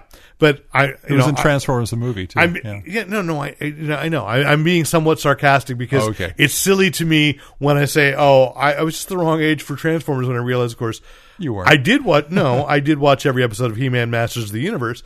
No, not every, but I did watch for a year. When it first came on, and Transformers was there. But for some reason, I never watched it. So I know nothing about them, other than having so many friends now, and it's a little creepy that they're all middle-aged adult males. Yes. I've until I had children of my own, didn't know any that were into Transformers. Right. Because I forced them on them because, but anyway. They probably didn't talk about it in school. Yeah. So anyway, it was, they got all that out of the way, but they also gave me something else. Decepticons I could tell apart Because because they weren't spinning in blurred motion. None of the other movies, Yeah. They were all black. These are red and blue, and they're multicolored, and I can tell, even if I don't know their names, I could tell who they were. And the same thing with the Autobots. So when you get it down to Bumblebee and why he gets called Bumblebee, it's still basically, I can't remember what they called the town, but it was Santa Cruz. They filmed it at the boardwalk, and they filmed it up in the Redwoods. That's the scope and the scale of the story. Mm-hmm. And there are even sequences that were part of that I thought, oh, that was in the last one I watched. I didn't watch The Last Night. I watched The Age of Extinction and wished that it had truly been, and that a comet had hit me in there. But that I was like, oh, that they kind of echoed those, but in a very followable way. But that it was cute and charming. And what I thought was that it was the first one of these films where I wish that this had been what was out when my son was 7 years old. Yeah. This is the Transformers movie he should have gotten. I'm going to guess that the female lead in it isn't hypersexualized. She is not. Oh, what a surprise. But she's very, and that's the repudiation. I thought about this and said they make a point of it's her 18th birthday, and that's where she gets the way she gets the bug. But when I thought about every teenage girl in the previous, you had Megan Fox, that British supermodel. Megan Fox. Then you had Megan Fox. And then you had a blonde Australian model. Although she wasn't a teenager. Christmas O'Doul. No. It's not that far off. And then you had in Age of Extinction, again, I don't know how the Last Night did it, but they had a 17-year-old where they made sure, there was even a shot. Look, I'm embarrassed to even describe the shot, but they made a big point about how she was underage, although I'm sure the actress was not. I'm sure. But they made a big point of her being underage, and then Michael Bay did a shot through her legs. Nice. And it was disgusting. And I thought, there's a guy. I can't believe that all this crap that's gone on in the industry, and he hasn't gotten busted yet. How, what? Because there's something bad. I don't know that, so please nobody sue. Well, Megan Fox accused him. Yeah, but she made peace. I don't know. Anyway. But this was like watching if one of the good Disney live action movies, the Love Bug. Right. Comparison isn't off. If they had the budget. If they'd had these kinds of special effects and this kind of budget, that's what it would have been, although a little more violent because the Decepticons are still evil. It's giant robots fighting. That's basically... And they kill some humans, but it was also not distracted by comical performances. Like, there's comedy, but almost all of it is I'm strangely guessing no realistic. Racist robots either? Not that I could tell. Okay. Unless you count hating human beings as being racist. Well, I mean, racist I know what you mean. No racist stereotypes. And, so I am surprised to say what a tremendously strong Christmas movie season. I mean, you had well, too. Into the Spider-Verse, Aquaman, and... Bumblebee, and I will throw in Mary Poppins Returns, because if you're not going to get any more Doctor Who, there's at least a Time Lord in the in the cinemas with a sonic parasol. And you talk a movie that I had a lot of trepidation there, because the original Mary Poppins has just been so formative and hit in so many. There's, quite honestly, in dating my first wife, it loomed large. In my childhood, it loomed large. With my grandmother in her last days, it loomed large, and so it's been there as this really important thing. And then I was scared of Mary Poppins Returns, and Lin-Manuel Miranda is. There's a little shoehorning to make it connect to Dick Van Dyke's character. He's a little bit more of a narrator than Dick Van Dyke was. Yeah. And he's a little more involved in the main story. But I loved the music. And as a musical, as a stage musical, that would have worked. There are only 8 songs in that movie. It felt like more. I think they're like 13 in Mary Poppins. It felt like more. Yeah. But I'll bet it's because there were a lot of reprises. And a lot of little musical cues from the original. Yeah. And I thought, there was also a thing that for people our age, that you have this, I hope it's not the last appearance of on film of people like Angela Lansbury and Dick Van Dyke. Yeah. But they're people that not only have been Disney, but they've been with our entire lives. So if that is, what a farewell. Yeah. What a farewell. Yeah. And then even David Warner, I was scared for a bit that David Warner can't walk anymore. It's not true. Right. They just played him Admiral Boom in the chair. Right. But I was like, yeah, David Warner looms large in my childhood too, as a sci-fi icon and as a Shakespearean icon. So the one thing that I think the only miscue I think they had in the movie was in lighting, because I remember specifically that the original Mary Poppins was a little darker, so that things got spotlit in scenes to set the important. And this is really lit more like a stage where everything is visible all the time. You only had a couple places, even when they're out there at night, there's still a lot of light around them. And Mary Poppins played a lot more with the room is dark, but there's light on the characters or on the object of interest or anything at that time. And it felt, Mary Poppins feels much more like, and this is something important to you, of course, Disney lighting that this one didn't necessarily have. It was modern while still doing a really good job of throwing back to, I mean, even watching, that the title sequence is using the concept paintings from the original film. And I thought, oh, that's a really good, there's so much. There's just a cool touch to that. So again, what a solid Christmas season, for lack of a better phrase for it, for movies. Like, I'm sure there's still a couple I want to see. There must have been a horror film out there that I wanted to catch, or a small drama that I wanted to watch. There's some that are coming up. Oh, I know, but it's January, so but I mean, just in that too. I still haven't seen Bohemian Rhapsody, and that's been expanded back out. It'll expand back out this weekend. Yeah, it's fun. Every criticism of it, I totally agree with. I totally understand. Mm-hmm.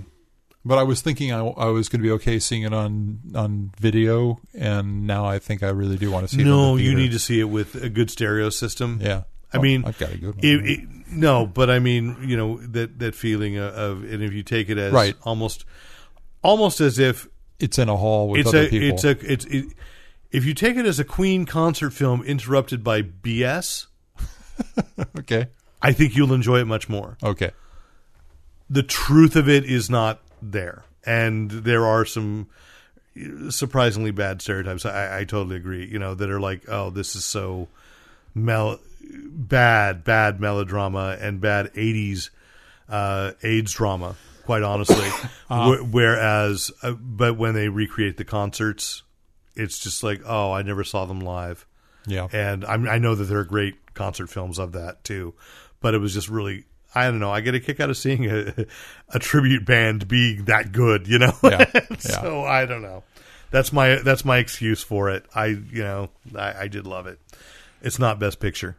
That's but in my no stretch of the imagination is it Best Picture. But it is worth going to see in a theater. Absolutely. So good. All right, I think we've gone way over. So it's been a massive show. I realize but we've also recorded 2 podcasts tonight. Yes. So, sort of. Time travel is so confusing. It is. Anyway, it's bigger on the inside, as is my heart. If you've got any questions, comments, compliments, commentary, criticism, write into editor@fanboyplanet.com. Thank you for listening. Hope you listen to the next one. Tell your friends. And I'm Derek McCaw, editor-in-chief of fanboyplanet.com. And I'm Rick Brett Snyder, reminding you to use your powers for good. I'll never give up and I'll never surrender. Fanboy. Watching these veins and learning.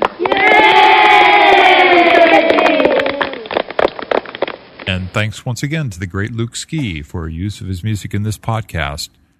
Visit Luke Ski at www.thegreatlukeski.com.